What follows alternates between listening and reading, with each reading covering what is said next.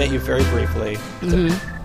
Totally by chance, was walking through Union Square, and I recognized you, and you were there with a gaggle of other people. Yes. I think there was a sign. There were a couple of signs, crudely written in Sharpie. And you were giving free hugs.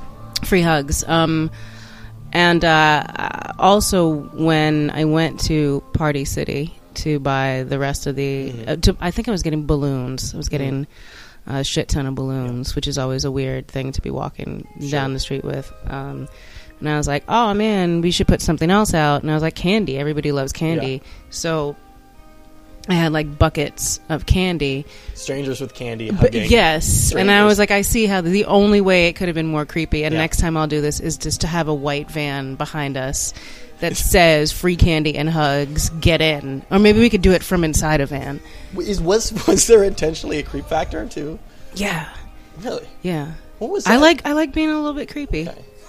Because I know there was, like, years ago there were a bunch of viral videos of people hugging everyone. There's a guy who walks around Union Square, or did for a while, with like a free hug sign. So what was the end game?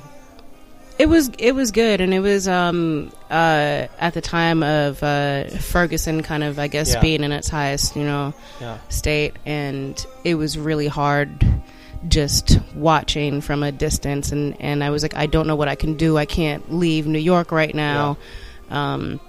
So I was going online and trying to find out all these facts about riot gear and gas mask prevention and tear gas and all these things that you can do and places to call. And I'm like, well, if I can't be there, then the least thing I can do is know that if I have an audience of this many people, say, please retweet these facts or these things so you can at least get some information.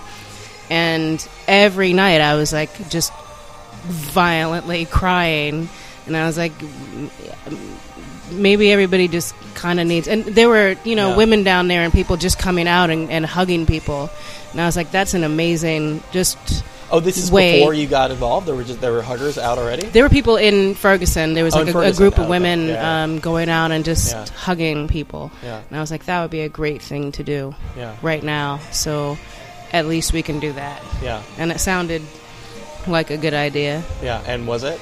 It was amazing. Okay. It was amazing. And I think even a couple of my friends, a couple of them didn't have to be talked into it at all, and they're just like, no, I'm there. What do we have to do? And like my friend Neil, at the end of it, had written a long Facebook post. He was like, I don't even like talking to people, and it was probably only Gene who could get me out to stand outside for hours and hug strangers. Hugging and talking are different, I mean, it's in a way. I mean, in a way, obviously, in a way, it's weirder to hug a stranger, but it's also a little bit easier than trying to actually carry on the conversation. But you know what it is? I don't necessarily go up to people and start talking to them. People in general tend to tell me their issues and problems, just complete strangers, whether it's taxi drivers or TSA agents. People don't know who you are. No. Just a conversation. So that's just kind of been a thing. And I've also been in a situation where I have to talk my way through things. Like I had no passport and was traveling internationally for about 3 years. And everyone was like, I don't know how you're doing it. I was like, you just have to talk. You can talk your way through customs. You can talk your way through anything. It's impressive. You got sick, though. After the hugging, which was to be expected. Yeah, that's a lot of people. And it's New York. Was it I see now I've got that Starbucks thing on my brain. The Starbucks campaign from like a week or two ago. The Race Together one. Do you know about that? No. You missed that? No. I'm surprised as somebody who lives on the internet that you managed to miss that. It was I don't know if it was like the CEO or the CTO or CMO, some executive at Starbucks, started a campaign called Race Together, and the idea was to promote conversations about race through the baristas. Oh. Which, there was like everyone's like, this is the most ridiculous thing in the world. Like customers talking to baristas or baristas talking to baristas? Oh. I don't want that to happen. No, you want to go in and get your coffee. I don't want to have a conversation. Also, here's why this is a terrible idea. I haven't had my fucking coffee yet. Yeah. That's no. No, absolutely not. And then you want to talk about... No, I don't want to talk about anything. Yeah. I want to talk maybe some free coffee. Sure. But I just don't want you to ask me any other questions. Yeah. Other than the things that I've told you. Let alone the most loaded topic you could possibly come up with. No, not at all. That's a terrible idea. It's awful. Yeah, I think they rescinded it or didn't go. Here's where my mind was that it was not about. They didn't immediately. I'm like, oh, they wanted to talk about race, but then also you have to tie yourself to them, and then like walk or race to a distance against other race together. Oh yeah, that's what I was thinking. It's not that. You put an egg on a spoon, something like that. Yeah, I feel like that is a pretty good. If you got that sounds more fun. If they were like, come out back and do this, your coffee's free, but race rate like a white supremacist. Mm-hmm. I would totally do that. And you got to tie them together. Tie them, yeah.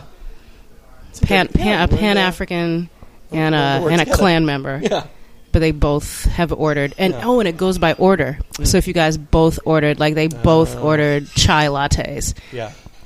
And then coffee brings you together. Interesting. I wonder if I wonder if white supremacists like their coffee lighter. Oh, that's good. You think? Like they definitely don't want half and half. Yeah. They want full on cream. Yeah. Just leave that much space. Just full on, and don't even hardly any coffee in it.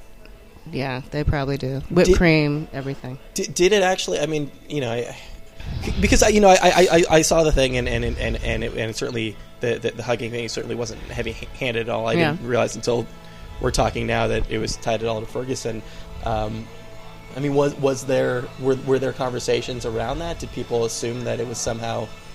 No. Related? No. Okay. No. There's a couple of people who were involved, and people who were just going through like shitty relationships or issues were like, "Man, I really, really fucking needed a hug right now."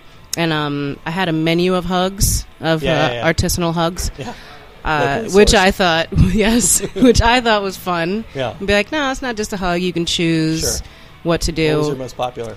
The oh shit, I haven't seen you in so long. Because people really liked acting. Yeah. So I was like, all right, you have to go over there and I'm here. And then you got to walk up and be like, oh my God. Yeah. People really like doing that. That was very popular. And the group hug was very popular. Yeah. And there were some creeps. Yeah.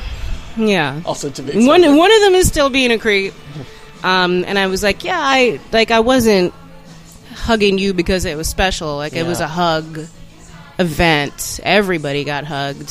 It wasn't an opening to our intimate relationship, which is non-existent. Yeah, it's a tough line. It's a tough line to walk. Mm-hmm. Yeah, hugging is sad to say, but just physical intimacy at all is. Yeah, sometimes people, if they're not used to, I guess a lot of physical contact, take it in kind of a different way. And I guess I'm not going to say celebrity because I don't think I am in any way, but someone that you haven't had access to. Somebody you've heard of. And you're like, and you have kind of built a relationship within your mind because that's what happens. Now you're like, and now we have a physical relationship. Yeah. No, we don't. Yeah, unless you go back to Union Square at some point. It was a successful experiment. Is it going to happen? It was great. It's definitely going to happen again. Yeah. What was beautiful about it and what I wanted it to happen was that people took the idea and were like, I'm going to do the hug station in my city. Okay. So I think there are at least 5 other ones that happened. And I was like, that's amazing. Thank you guys. That's what I wanted. I didn't want it to be, hey, I'm doing a thing. I always want it to be something that continues on elsewhere. It's are you a fan of Improv Everywhere? It sounds like it's sort of like edging toward that a little bit because I think that's very much. They've got a little bit of intellectual property around it, but I think in a way that's sort of the end game. I think that's kind of that's the end game of all my things. To be inspire. Like, you can do this. Yeah. It doesn't have to be just me. And trust me, if you're enjoying me doing it, and you'd be like, I want to do that. And I'd be like, well, you fucking can. Go do it. When did you... that's in a strange way. That's kind of it's a hard lesson. I mean, obviously technology is here, is around us, and anybody can do anything at any time. But certainly when we're talking about doing things professionally, it's a hard lesson. Mm-hmm. It's hard to really. I don't know. There's a disconnect. There's a disconnect between us. I think realizing that you have the tools to do it, and it occurring to you that you should do it, or that it's worth your time to do it. That you should do it. It's worth your time to do it. And I think, thankfully, I was raised in a way that it was like all these things are available to you. Yeah. You can do whatever you want. And I don't think everybody was raised that way. You actually had like instruments around the house, right? Your parents were musicians. It was instruments, but it was anything. Like you come up with an idea. Yeah. That's fine. Go do it. Of course you can do that. So I was never told I had to limit anything or limit my potential. Probably don't smoke weed in the house. That was, or it was definitely don't fucking do any of that shit. But I did that anyway. But it was never. I never creative constraints. No. Yeah. Never. And sadly, that's just not the way that people are brought up. And that's the first thing that gets squashed is, your creative abilities. So as someone who came from that, as I think it's anyone's responsibility if they're, more academically inclined to tell people, no, you can go learn that. You can go do that. Yeah. And to really push people into doing those things. How much of it do you think was because your parents were professional musicians? All of it. All of it. You know what? That and they were the first two people in their respective families. They were born in the 30s, not just in the 30s, in South Africa in the 30s. Wow, yeah. And so that's, no, you're going to go to work and get a job, and you're not going to do anything remotely. Yeah. Nobody was thinking your jazz musician is so far from any. They were both people of color. Yes. And so that, and that's so. And anything that I can ever think of that I'm like, things are hard. No, shut the fuck up. No, it's not. It's not any constraints. It's not. Yeah. So they, did they push you creatively, or did they just not? No, they just didn't leash you. I definitely my mom was very strict and definitely more strict than other parents, and it was a thing that I had to say and be like, it's not the 30s or 40s or 50s, and it's not South Africa. You have to. When I was probably in my early 20s, she started to understand a lot more, and we had a different kind of relationship, and I got to talk about all the things that I actually did without her knowing. But not. Yeah, so there was a leash in that way. She was a very overprotective parent. Here's what's crazy to me, and again, I was listening to an interview with you on the way here. So hopefully that makes it less creepy that I know all this stuff about you. No, totally creepy. That I did a little bit of research. But two parents are jazz musicians. Growing up in New York City, not only New York City, but the Chelsea Hotel. Chelsea. But yet, mom at least was strict. My dad was strict in a different way because he was, recovering alcoholic. So getting out of that and finding religion as an addiction. So his, this is not the word for it, his Muslimanity. His Muslimanity it was pretty strong. So he had a totally different kind of strict thing, whereas she was super strict as a parent, but then very much a free spirit, spiritually and creatively. People don't do Islam half-assed. No, they don't. And we're all over the spectrum, right? Yeah. But if especially if you, I guess this is true with any religion. If you convert later in life, it's very, you're in it and definitely coming out of an addiction and being like, I'm going to put all of my shit here now. So here's where it goes, and that's what I'm addicted to now.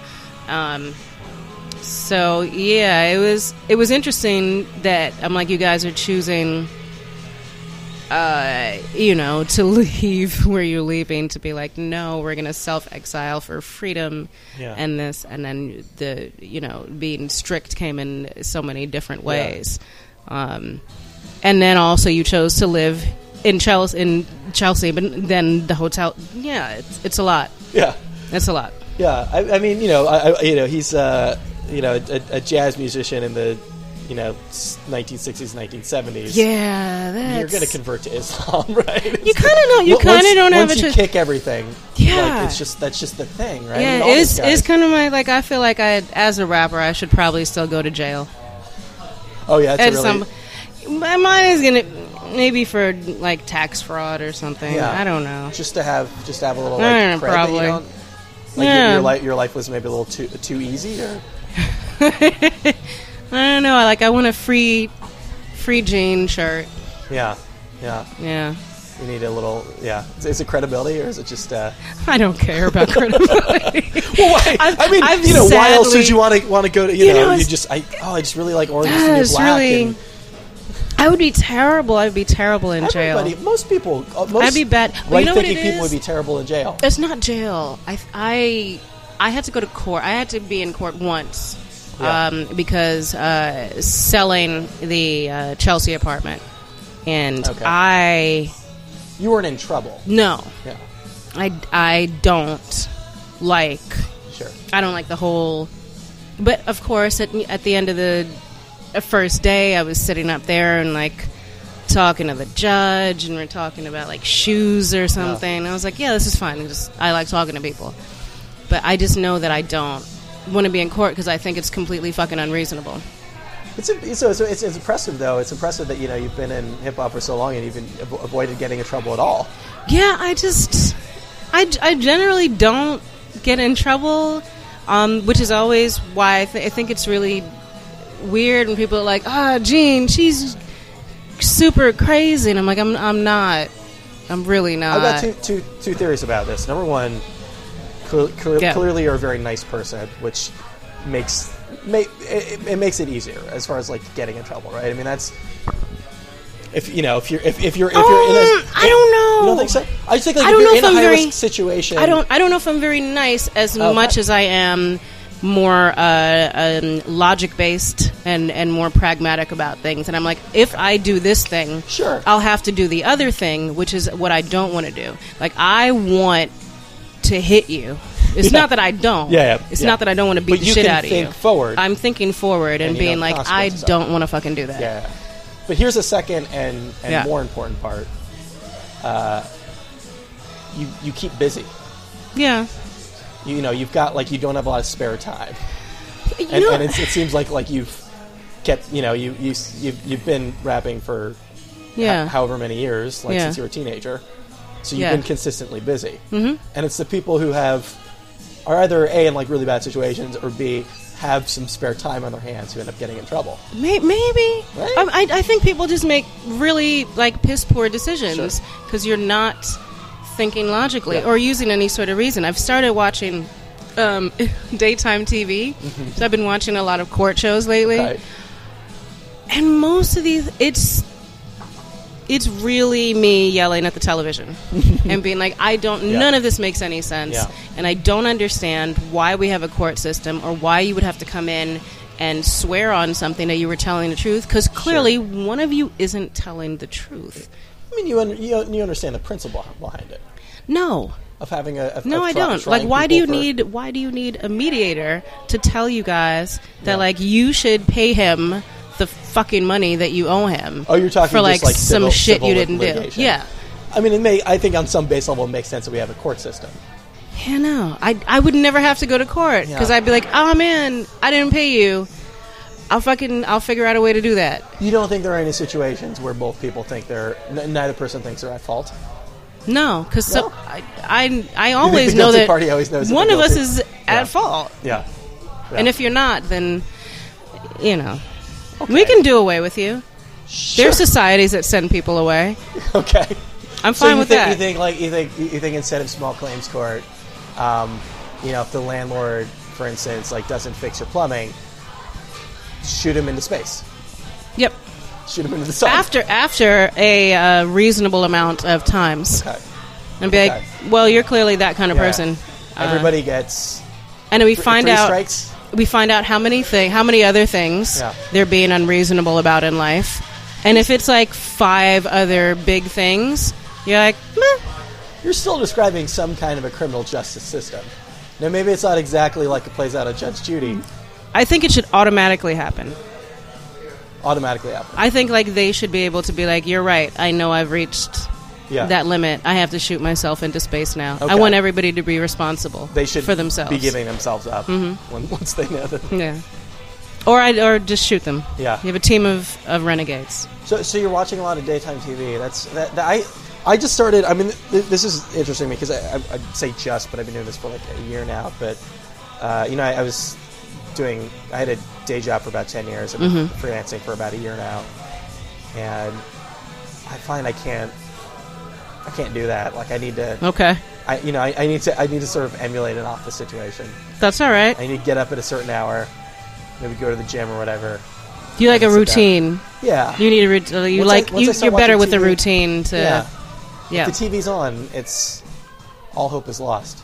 I understand. I haven't had TV for a long time, and recently got a couple of smart TVs. Okay. Which also very smart.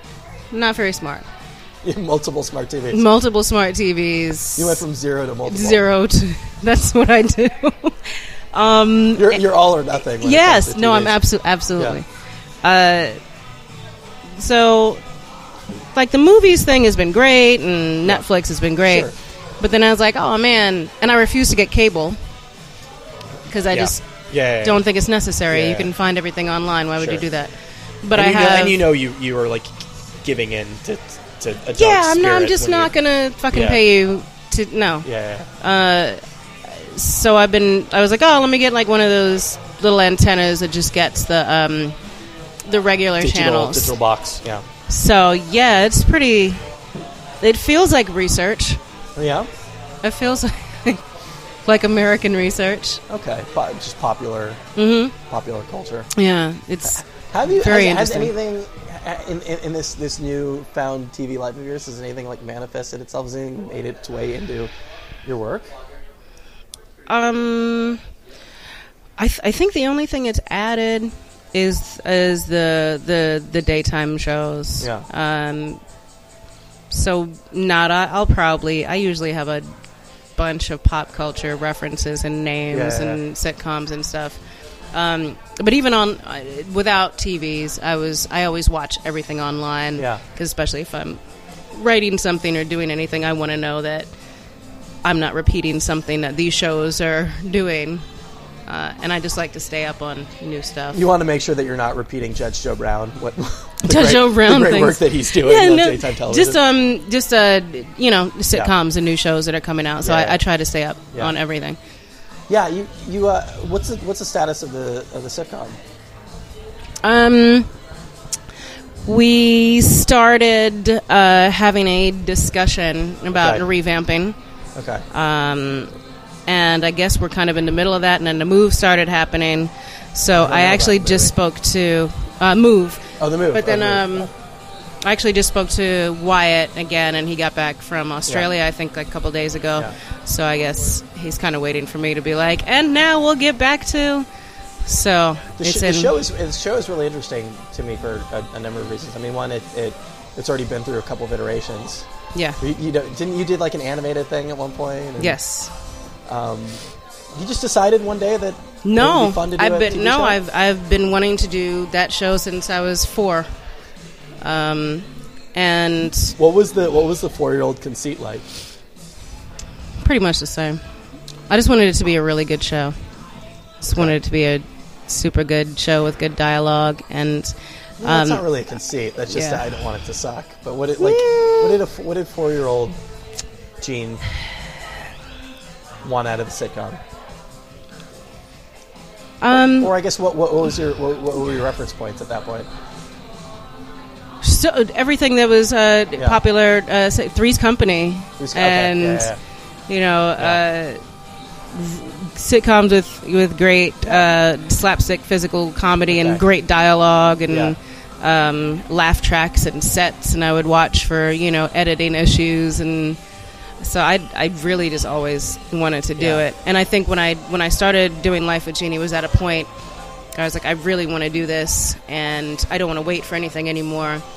But undertaking something that was that massive and needed money and a crew and time, it was just something. I was like, I can't. The show's getting away from me now, and it's being not what it needed to be. So let me take a second. The ideas are never going to go away in my head.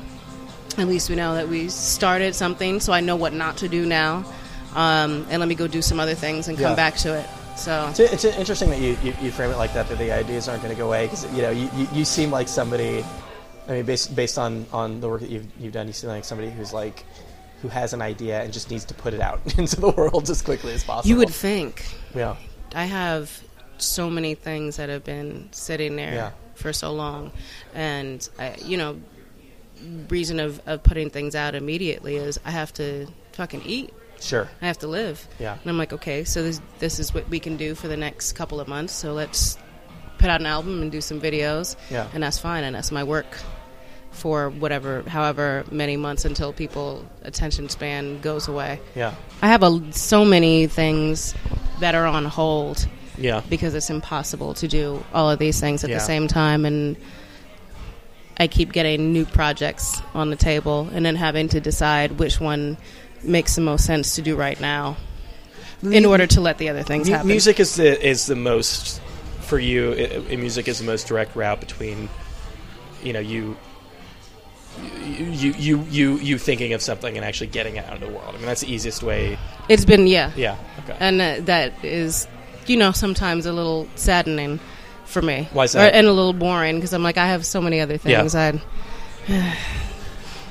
If customers would actually just buy something and then stay on that one project, then I could move on and do the other things. So it's not like, if people were, if people were buying more digital music and specifically more of your digital music, you wouldn't just be doing more digital music?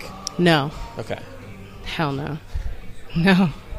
It's not like, I found this thing that people like. Right. I'm going to keep doing that thing. Yeah, no. And it was like, you just really like making albums. I'm like, fuck you. No, I want to fucking do other things. You must a little bit. I enjoy making music, and I don't enjoy necessarily putting it out. You don't enjoy the in hustle. the quantity that I have to.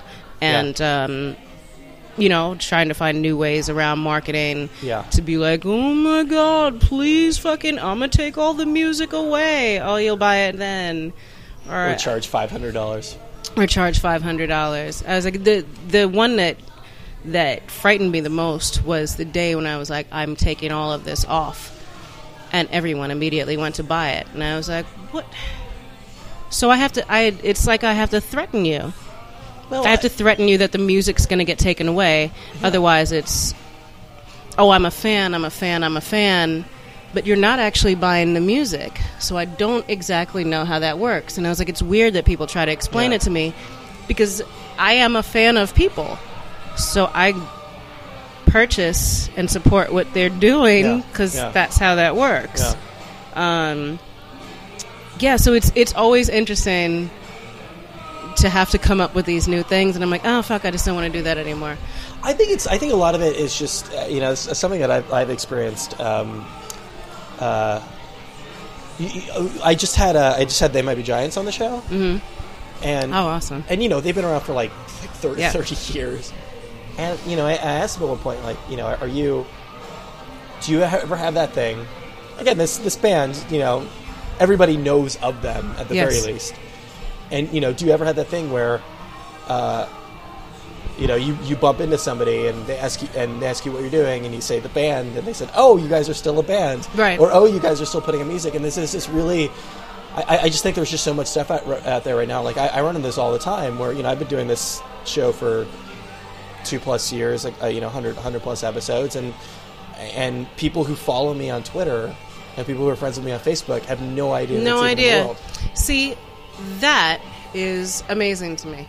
There's just... Because I am up on what people are doing.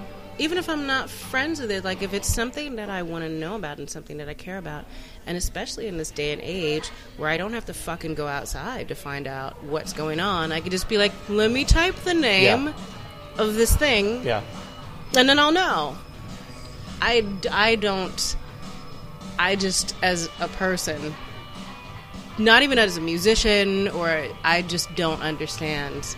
Do you? Cause I was looking at your Twitter feed as I was sitting here, and it's just like boggled my mind how much you're on Twitter, like how when you're just replying to people, and then I'm really not. Okay, I'm really not. Yeah. And I'm like, well, it's my phone and it's right there. Yeah. So I'm like, yeah, it takes 2 seconds. And I remember when I first started using Twitter, the comment from people was like, oh my God, get off Twitter and put out some music. And I was like, you can only do one of these two things. I'm like, I don't know how it works with you, but it's with one hand, and then it's not even a bunch of letters. Yeah. I'm not really thinking that hard. It doesn't take that much time. So I don't know what time you would think I would be saving. I think here's the issue, and part of it is just that, like, as we're making a transition from older forms of media, and I think this is certainly the case with you, like threatening to pull the stuff off or threatening to charge $1,000, is there's value in scarcity, right? And if you put out if you put out an album every, at a normal rate, right, once every couple of years, or wait 4 or 5 years between records, there would be more of an excitement around. Well, this is the thing. It was kind of my answer to that. Yeah. As I hadn't put out anything in a long time, and everyone was like, "Whatever. Maybe if you put out more music." Yeah. And I'm like, "Okay." Yeah. So here's more music. Yeah. Okay. So what is it now? Gene? There's that all or nothing thing we were talking about before. Yeah. it's one side. It's I am. I'm like, okay, how much music do you want? Yeah. And at here's the same point, albums. Here's What's your record? What's your record album output in a year? 10. October 13th to the 14th. 10 plus the book. Do you feel like the quality suffers because of the quantity? No. Okay. Not if it's that kind of project that I'm working on it specifically for that. And then there's projects like Cake or Death, which I was like, I can put out all of these other projects if I want to, which are kind of the backstory and the forward story, and all of these things link. And it's a really long, it's not one separate project, not separate projects, it's one long story that I started telling 11 years ago, that jumps around not in a non-linear storytelling fashion. And I was like, and the story starts with Cake or Death. Yeah. So there's not really a way to make that album be late. And I was like, when I start working on Cake or Death, I want to know that I have the time and I'm just focusing on that. I can't be doing 9 million other things. Yeah. We need to go back and have studio sessions and musicians, and that's a project that takes time. So I'm excited about going into this year and this summer being like, okay, let's work on that now. Yeah. And I finally have another way to be able to sit down and not put out 20,000 albums where there's actually finances behind it. Yeah, I the internet and all the sort of instant gratification between social media and all the writing that I'm doing is just, it goes up within 10 minutes of my writing it.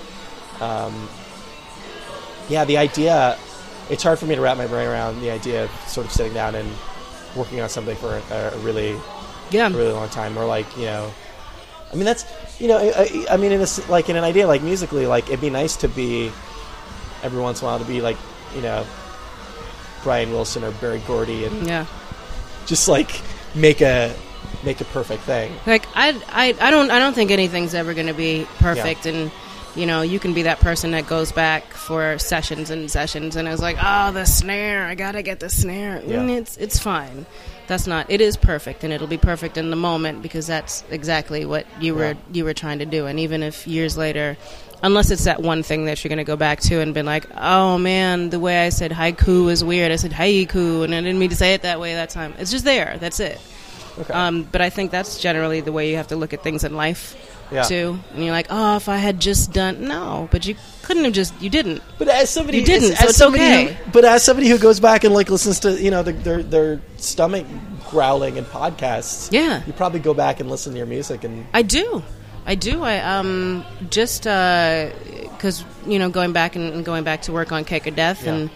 I'm like, I have to go through all my old computers and all these old things. So I spent the other night pulling years and years of unreleased music out and listening to it and hearing where I was at the time and being like, no, it's not. I would definitely not record that song this way now. But that was, I don't know, 27-year-old Gene. That's what I thought, and that's what was going on at the moment. Yeah. That's okay. Some of it is hilarious. And I was like, what? Why would I ever do that? Yeah. But, yeah, no, it's all part of a great, you know, learning experience, even if I don't love it. But, you know, but in the, however, God knows how many records you put out or, you know, pieces you put out, there's nothing you're genuinely sort of embarrassed about. It's all just kind of of the time. No. No? Never. It's pretty good. Yeah. Pretty good feeling. I don't have any life things that I'm embarrassed about either. Yeah. Just you know, I made some interesting choices, as we all have. Sure. Yeah. But no, I think you just kind of got to be like, oh, that was fucking stupid of you. Yeah. But okay, it's cool. Yeah. The LA thing is, we talked about this a little bit before, but I've been thinking about this a lot myself, especially since I became a freelancer, and in that sense, like... How long have you lived here? About 12 years. Yeah. From where? California. Where in California? Northern California. Okay. Yeah. I know we got connected because I know Jesse Thorne. I went to school in Santa Cruz with those guys. Yeah. So I'm from there originally. And I moved out here and for work, and, you know, I've been, again, like, doing, like, editorial stuff for 12 years. It made sense. And, yeah, now it doesn't make as much sense, you know, and it certainly feels like so much of my energy is focused on paying my rent at this point. The conversation I had before was the difference between living and surviving. Yeah. And, I don't think I would have made this choice. You know, I wouldn't have made this choice at 30. I might not even have made this choice at 35. Definitely not in my 20s. Yeah. But also, I think for me, New York was a different time and place, and there were things that I needed to do here. And you're from here, which changes the equation a little bit. Yeah, it's a lot. It's a, you know, even in, I'm not one of those people that's like, oh well, you know, the old New York, and I'm like, yeah, I love old New York. We're all a little bit like that. I love old New York, and I love it, and I understand that things have to change, and I'm okay with that. But I also know that I probably had the best of what New York had to offer for the things that I want to do, and for that period of time, it was amazing. Yeah. And I'm not in a place to kind of seek that out. I did all the New York shit you could possibly do at all points in my life. Yeah. I would love to be bicoastal, which is something that I want before the summer is out. And I'm also okay with the work that I've been doing in the past 2.5 years to be like, I'm building a relationship with these people to be not just in the rap world and to be connected to other things. So I don't feel like I have to go out there and try all over again. And, you know, everybody that I'm speaking to is like, oh, no, it's fine. It's LA. We'll see you there. Yeah. And that makes me feel okay that I'm not losing a connection about things that I've been working on. That's because you've sort of gotten into comedy and things outside of hip-hop? Yeah. And that's extremely important to me, that I'm not just going there and being like, oh, God, what am I supposed to do now? I mean, are you going out there to focus more on a specific thing?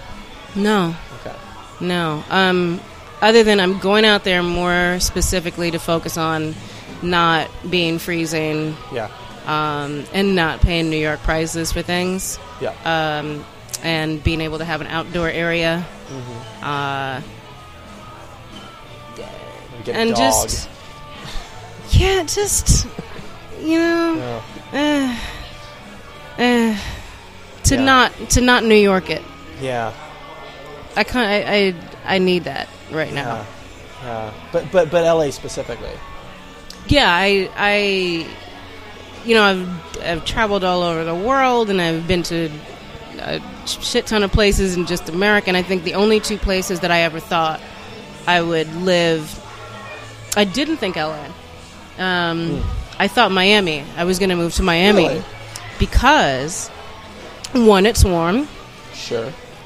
Beach. It is really close to New York, so you can go back and forth in a couple hours, and you didn't have to drive. Yeah. And it was a 24-hour town. And those are all kind of I can't be stuck somewhere in the middle of the suburbs being like, what the fuck? Yeah. It's 9 o'clock and everything's closed. So my Miami experiences were always great. And I think this is the first year. Last year was the first year I went to L.A. And this sounds like a really stupid reason, but it makes sense for me. And I was like, there's Uber. I can Uber places. Do you not drive at all, or you just don't like driving? I don't drive because I'm from 23rd Street. Yeah. Can you drive? No. You can't drive. Okay. So I've made a promise to learn to drive. Yeah, you do need to. Uber is going to get pretty expensive. No, here's the thing. It's 40% less. Oh, in LA. I was going on like 20-minute rides, and it was very cheap. City that, of course. It was great. Yeah. But I at least needed to know that before I was completely proficient in getting in a car, there was some way for me to get around without sitting around and being like, hey, can you drive me to the thing? You should learn how to drive just to sort of get out of LA a little bit, because you're in California, for Christ's sakes, you know. And I'm not going to be good at driving. Yeah. As long as everyone who gets in the car with me is okay with knowing that. We're going to drive very slow. Sure. Yeah. It's, you can yell at me all you want. Not going to care. I just want us all to live. I don't know. So, aside from I guess what are the obstacles? You kind of removing one of the obstacles. What is it about LA? Is it just that it's because there are people that you know, there are connections you've made? It's connections that I know. It's another working town. Yeah. It's a place that I'm not going to feel weird and foreign in. Yeah. And there's still, I considered LA. I considered Austin. Chicago's too cold. Yeah, no, not doing that. That's crazy. Yeah. Seattle's too rainy. Yeah. Kind of the places where I know, and I it's 2015, but I also strongly consider my race, my name, generally the way I look. Because you're named after an X-Men, you feel because like of that. There's going to be a lot of mutant-based discrimination against you. My, a Muslim last name. Yeah. A lot of places still not a fun thing. Yeah. And there are certain towns and places that they're not fun to drive through, nor to say. I considered Ferguson. I brought that up. It was on the list. We immediately struck it off. Yeah. But it did come up. Yeah. Do you? So you don't think that that where you are and who you're around and what's being made out there is going to influence what you're making, as far as like what projects you choose to work on? There's stuff I have to work on for the next 2 years. It's already set up, but I think wherever you are, for 2 years. Yeah. I'm probably booked up for about 5. Really? And then there's other projects that just happen in the middle of that. So, yeah, I mean, you know, I understand like the TV show to some degree. Although, Life with Jeannie is a super real thing, so that's going to be fun to work on. But that would be a very different show in Los Angeles than in New York. Yes, it's still based in New York. Okay. So Cake or Death bi-coastal. Coming out. Yep. Another album with Quelle Chris coming out called I Sweater God. Another album called Number 6. Well, Number 6. I just thank everything in the universe. Got a with Gersh Agency, so book proposals going in, a lit agent, an acting agent, and a lecture agent. Wow. So I'm really excited about those things. So I've got some books to turn in. Yeah. Another show called Magic Idea Hour. You know, so going and being like, yeah, no, I have these things that I really, really have been working very hard. Yeah. To be like, if it's projects that I can sit down and work on, and then everything else I can do. I like working on multiple things, as long as financially. Sure.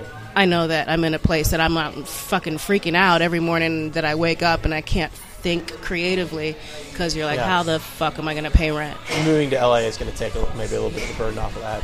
I think so. Yeah. Moving to LA and having, you know, things that are solidified, being like, that's fine. How?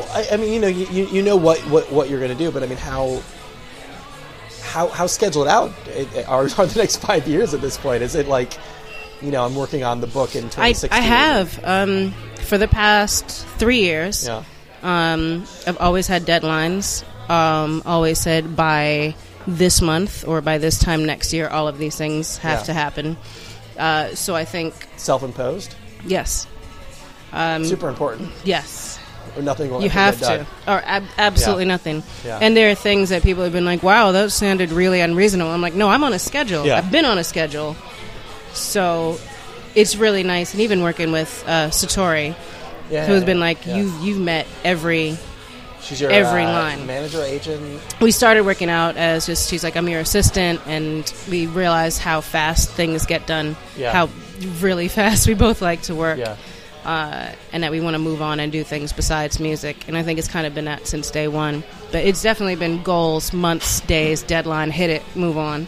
Are you, as somebody who like does so much stuff, and how much of a micromanager are you? Is it easy for you to dump stuff off on other people? It was hard for me to find someone that I could do that with. Who you could work with? It was very... Is it hard to actually delegate, or it was just hard to find somebody you actually liked working with? I think it was both, and I think it was hard to find someone who would work as fast as I wanted to work, that I didn't feel like I had to keep checking up on them and being like, have you done the... Yeah. And with her, it was never... things got done immediately, and our conversations are always great, and we work very fast. Yeah.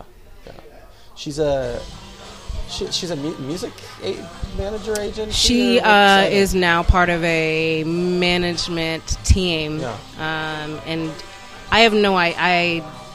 She's one of those people that, as we spoke and became friends, we're like, we're just not.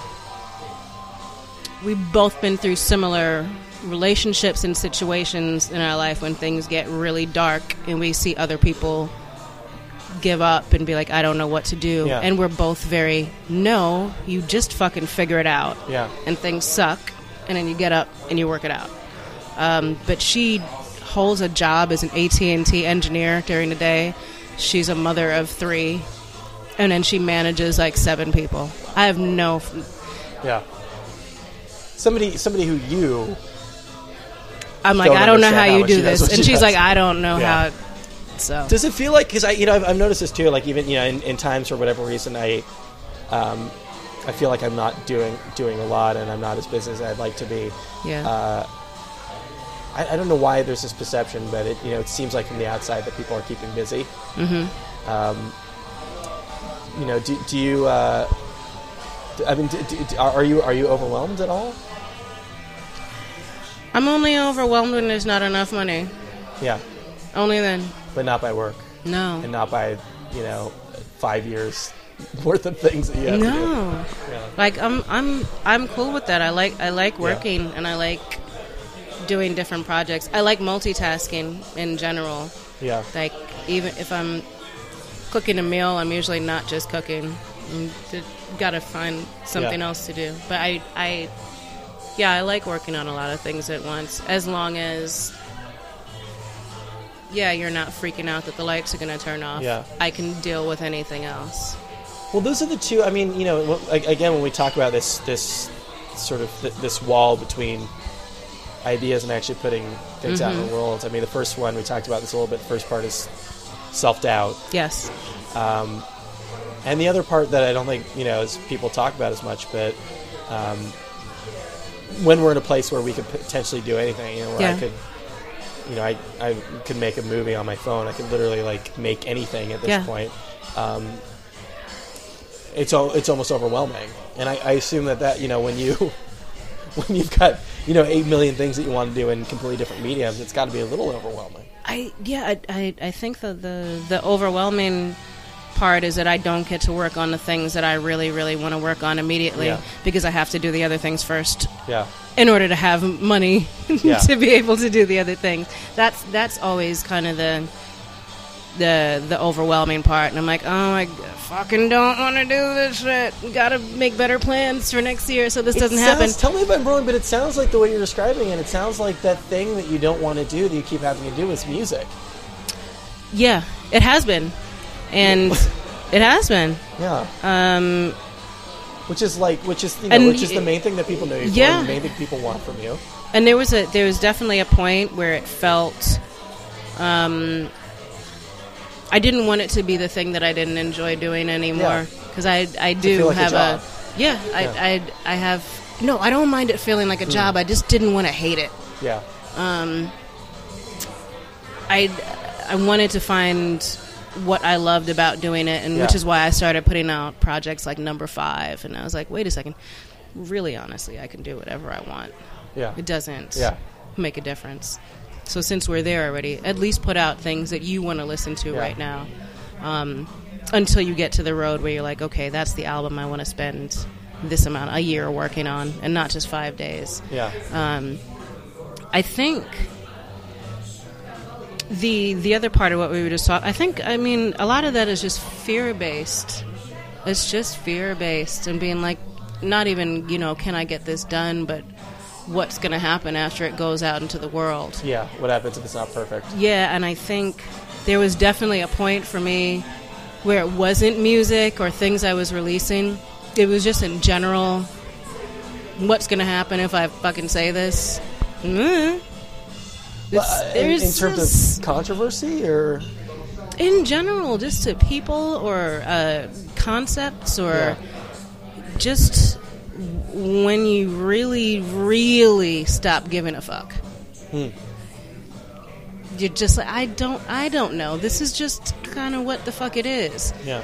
I'm gonna do my best to not be. I'm not a terrible person, so I'm not gonna kick a baby, but that's the bar for you. That is, and like, don't fucking kick that baby. Yeah, that's fair. Don't fuck or kick the baby. Don't fuck or, oh my god, and don't like kick the baby while you're fucking it. That, like, don't. Yeah. Well, I mean, if you're gonna fuck the baby, no, then at least don't kick it. Okay. See, there's still. Yeah. You're like, I'm saying if you're going, you know, anyway. Yeah, I know. I see what you're saying. Yeah. You've already crossed, the line. You can still draw the line. That's true. You can still. That's true. That's true. There's always somebody worse than you, and there's always somebody worse. Like, don't kick it, and then like put makeup on it. Yeah. That, and then it's just humiliating. Yeah. I've heard you talk about this before. This idea of not giving any fucks anymore. Is there? Because I keep coming back to the 2008 seems like an important year for you. Yeah. In terms of you making a transition. Yeah. Your Wikipedia page, for example. Yes. 2008 is an important year. Yeah. Is that the year you stopped giving as many fucks as you used to? I think so. Yeah. I really think so. How old was I in 2008? That probably had a lot to do with that. Probably probably just coming into my 30s. Yeah. Okay. Being in a relationship or getting myself out of a really abusive relationship. Okay. And kind of being like, there was a lot of things in music that I've been saying years before that, but not been saying publicly because social media was not that prevalent. And I was like, I don't want to fucking do this anymore. I just don't. Do what?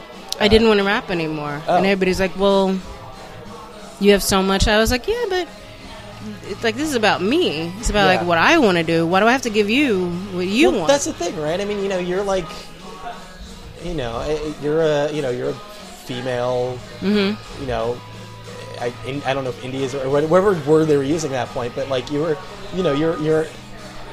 iconic person, and you're a person that, like, because of who you are, just you being out there and doing that thing is important to people.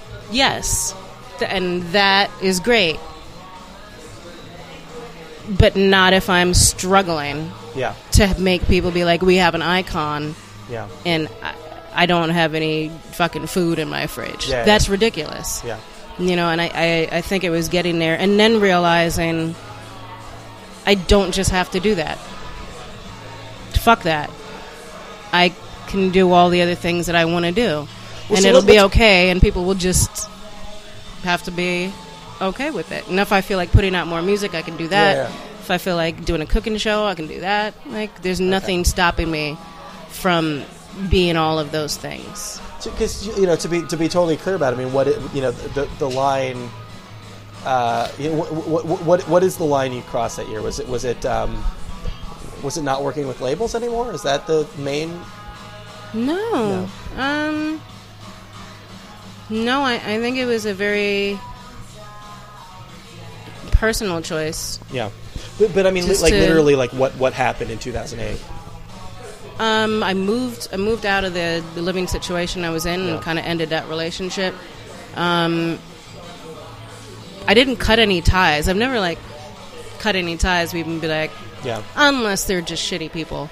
Sure, that's different. Sure, but I believe I was still working with Blacksmith and Quali, so none of that really happened. I just wanted to make an absolute change for myself personally, and I just didn't want to wait for anything anymore. And I think there's a real stigma attached to women of a certain age, and they're like, oh, you're at a certain point, you're not just that anymore. You're like, oh, she's old, and I'm like, I'm not old. I'm normal people age. I'm adult age. That's so weird. That's so weird. So I think it was kind of being like, don't pay any attention to that. So there were a lot of different little things that happened, but it wasn't one like full cut this and go do something else. But I mean, on a really sort of like a very literal level, I mean, the distribution changed for you a little bit. I mean, isn't that when you sort of started? I don't think it was me. I think it's not what happened with me. It's what happened with technology, and it's what happened with the internet. And there were different ways of being able to release your music, and I was like, oh, this is great. That would absolutely work for me. So I think it was a combination of what was going on with me personally and the changing over of technology to make things more available to people putting themselves out as independent artists. So, I think it was that. That would make more sense. How in terms of keeping yourself engaged and in terms of like enjoying making specifically music, but more broadly art, I mean, how... I assume, like, and given the amount of people that you've worked with and the kinds of people that you've worked with, that collaboration has to be a really big part of that in terms of you being inspired to do something and actually wanting to get out of bed and make it. No. I worked with Talib Kweli, for fuck's sake, right? I mean, Kweli worked with me. What are you talking about? You know what I mean, though? Like, you worked with these big people, these titans of industry. Yeah. I don't know. To me, maybe I don't. I mean, you've had the chance to work with like people who I assume that you grew up idolizing in some degree. No, you haven't. No. Okay. I love working with people, and but these are again my friends, and and a lot of times when you think people are drawing inspiration from them, they're drawing inspiration from the other person. No. Okay. I don't know. No, I just, it seems to me like and I'm not good at working with people. Okay. It takes I'm definitely a loner when I, in terms of writing and producing, and I like doing things by myself, and I really like working on music by myself. Yeah. But I like when I find someone creatively to work with, but we're even not like I go to another room to like work on stuff or another place. Okay.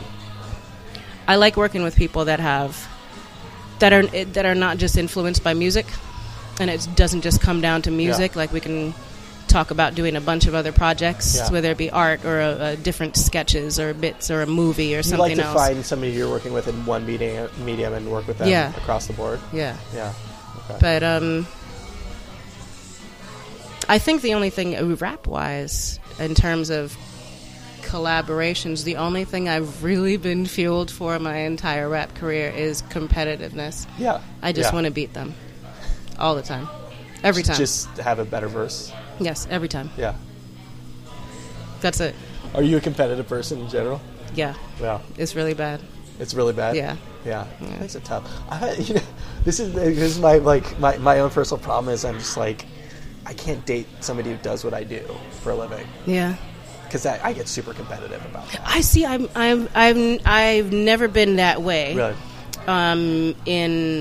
In a relationship, I think other people have felt that way with me, and then definitely it might be a little bit of a male-female thing too. And when it's a male-female, thankfully, I'm in a relationship with someone who does the same thing, and there's not that ego thing going on, and I think both of us really get inspired from each other, and it doesn't just go to music.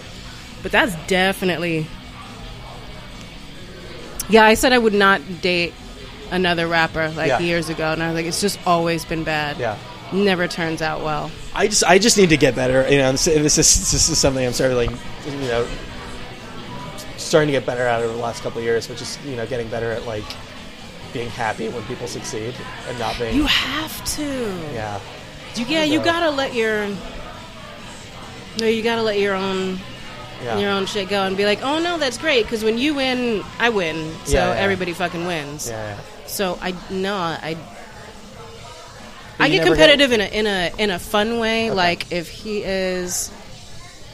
ends up finishing 3 songs a day and I've done nothing for 2 days, and then I've started to be like, well, I feel like you fulfilled the rap quota for the house, so I don't really have to do anything. But it definitely makes me be like, all right, I'm not gonna let you be the only one. I can't have a rap getting shit done. This 3 is a lot.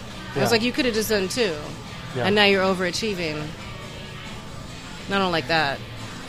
So now I have to overachieve. So if you're at a point, and I assume this isn't going to last forever, but if you're at a point right now where music feels the most like an obligation, what gives you the most pleasure?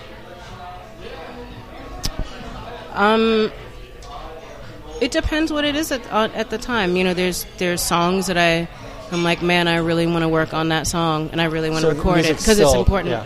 It's still there. Yeah. I think I have more enjoyment bouncing between things. Sometimes the writing is there, and I'm like, I really just want to focus on that today. And sometimes it's just I want to cook the whole day, and that's what feels great about today. But it's really nice being able to have not just these things that I do, but also that they can make me money while I'm doing them. That really changes things. You get the same gratification out of something that you eat and nobody else sees versus a thing that you put out in the world. Yes. So, is there any gratification in the feedback and actually like, you know, I guess touching people's lives? It's always that's always nice. Yeah. I think I enjoy it more in person, doing shows. Yeah. And I think my shows over the years have become far more interactive, where I understand that it needs to be more of a experience for everybody there. In that way, yes. But otherwise, and not in a selfish, I'm just creating for me to get this out. I think it's kind of a let's push things forward and talk about music in a different way. So more in a general sense of let something new exist in the world rather than it's for me or it's for them. Just kind of let's just fucking make something. Yeah. Just make something else. Yeah. Yeah. And are you when you're done with something, you're kind of done with it? It's out in the world, and you've moved on to the next thing. No, I think everything. Like, I don't get tired of performing songs, and I don't get. No, I'm never really done with it, especially if I'm. You know, there's something when you record it and then you do it. And then that's out. Yeah. And those are your feelings, and it's completely vulnerable, and that's fine. You've told everybody. And then you got to listen to it randomly. And then you have to keep performing it over and over again. Yeah. And it's not, you don't just disconnect from it. Like, you're in those words. So I think more of it is having to live through it again and again and again and being like, what the fuck am I going to feel about it this time? Or what have I learned since then? Yeah. That I'm, like, you know, singing the words to a song, and I'm like, oh, that's why I felt that way. It's interesting. Or it's a really interesting you ongoing subtext or of your own things shit that you didn't know. Yeah. Huh. So it's kind of like, it's a weird thing because it's kind of like it's literally going out on stage and like going through a scrapbook with an audience. I like the feel. Yeah, I like the feeling of, like, you know, of when I've written something and I have to read it for whatever reason. Yep. Or, you know, a show like this, and I have to go back and edit or listen to it, and I'm just like, I'm pretty good at what I do. You know, it's a fun feeling. And when you get, you know, a good show or a good reading, like I've been writing a lot and doing all these readings, and but it's always about really personal things. And I always notice it in the notes when they're writing to everyone who's doing the show. They're like, you know, if you have an issue being this on, I'm like, no, I don't. I don't have any secrets. Yeah. Like, I'll fucking say anything. Yeah. But really enjoying going back and watching it, because I can watch myself read it now, and it's not the same as performing a song. So that's, and being like, oh, that was really good. I would definitely laugh at that. And I think with that, it's, you know, finding different, the way I write for readings is definitely different than the way I would just write, because you're going for moments, and you're going for laughs, and you're going for roller coaster emotional times. That's been fun, and you get to be like, man, I'm good. Yeah. Well, let me ask you something. We'll close on this because I've had you for a while, but you know, you're you know, working on a book, and, you know, obviously you're two books, and you know, and you're rapping and singing and all these different things. I mean, is there ever anything that you and the shows and the, you know, movie, or is there anything that you've done where you're just like, no, I'm just not good at that, like, maybe I'll move on to the next thing? Because certainly, like, especially, like, you know, like I don't think I'm great at stand-up. I don't think I'm great at the stand-up that I was attempting to do, and so that it was really hard for me to be like the one thing that I was like, so good at everything else in the world. And then I was like, but, you know, it's the same thing with everything. It's find your voice and find your style. Yeah. And I'm like, I just have to find, and I think I understand it now, and going back again, and it's been like weird and a lot of pressure because I keep getting booked for shows, and they're like, Gene, you're headlining, and I'm like, why? Why would you? Please don't. Yeah. Don't. Yeah. I can come in and, like, tell a story or something, but I'm not I'm not. That's not what I do. Yeah. Maybe people won't go home as satisfied if I'm the last thing they see. Yeah. You know, there were shows that I had that were amazing and that killed, and then there were shows that bombed. And for me, I'm not used to doing that. And then it's my weird competitive. You can't. I don't go home and cut or anything, but it doesn't. You know. Okay, good to know. You kind of have to have your revenge show. Yeah. And you're like, shit, that went really badly, and now the next one has to be amazing. Yeah. So I think that one has been the hardest. Oh my God, why can't I get it right?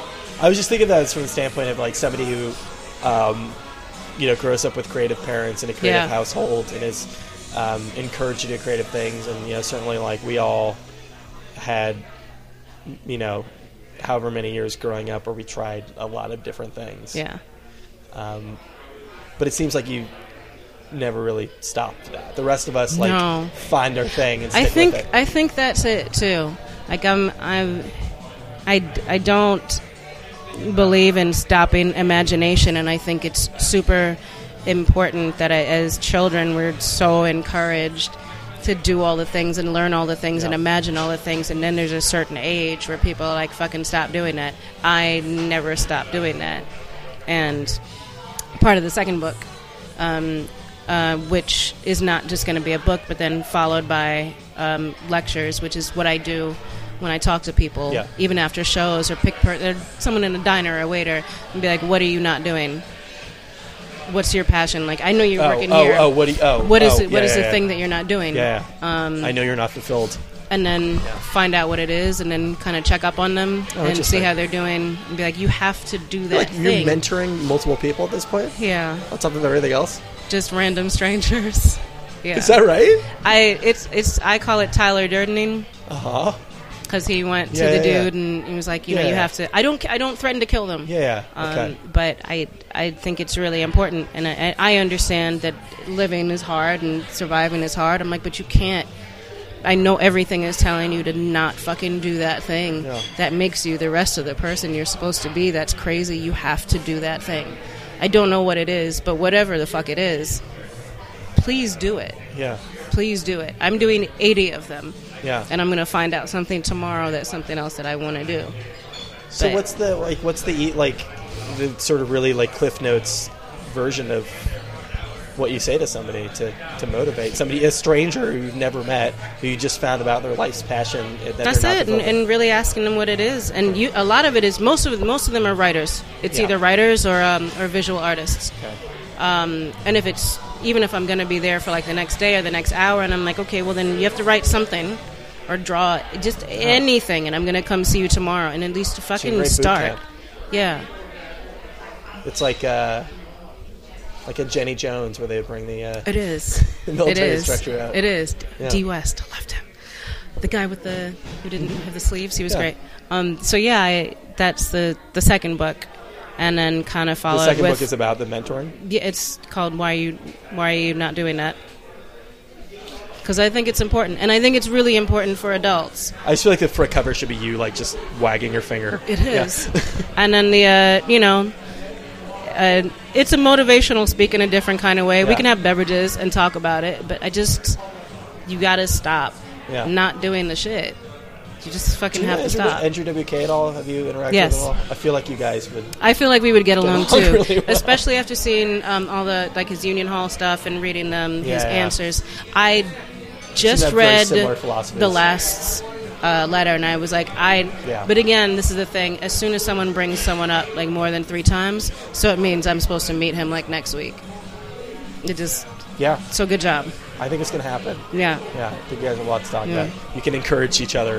I think it would be great. Yeah. So you can tell him he's not doing enough. That's the thing. Just do the shit. Yeah. Just fucking do the shit. It'll be fine.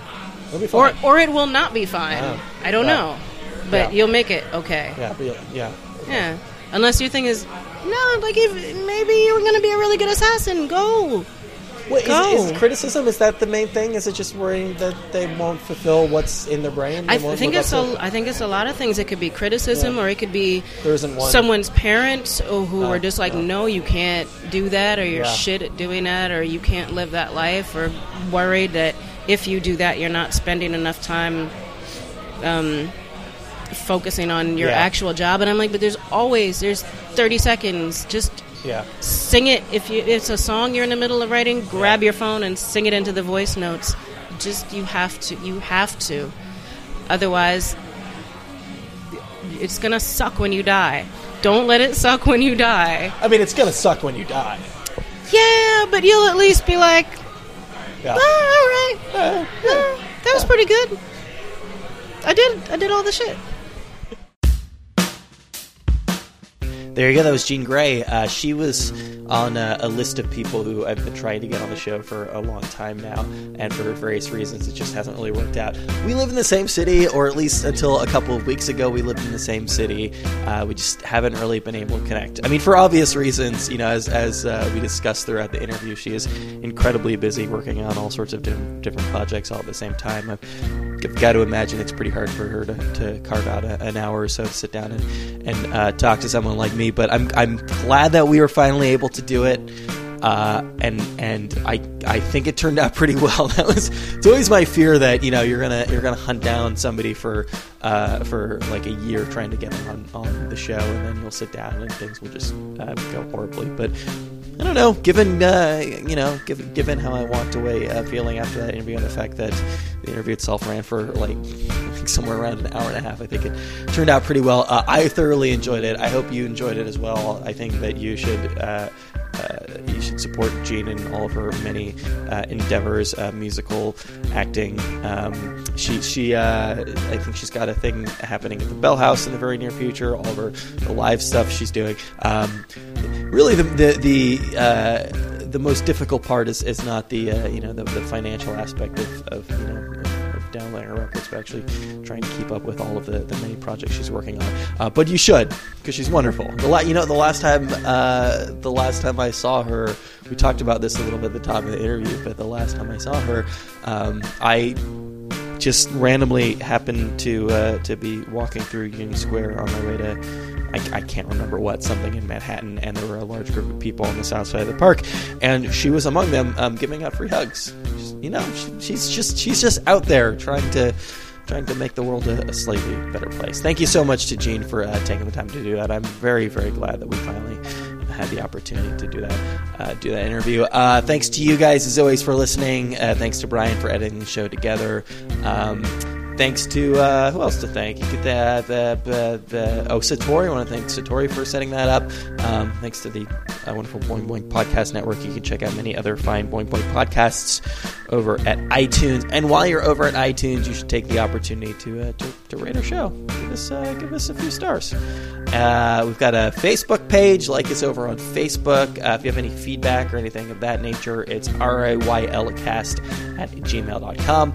The Tumblr, however, is the first and best place to get all of the information about this show. It's raylcast.tumblr.com. So check that out, and check us out next week. We'll be back just about this time with another episode of RAYL.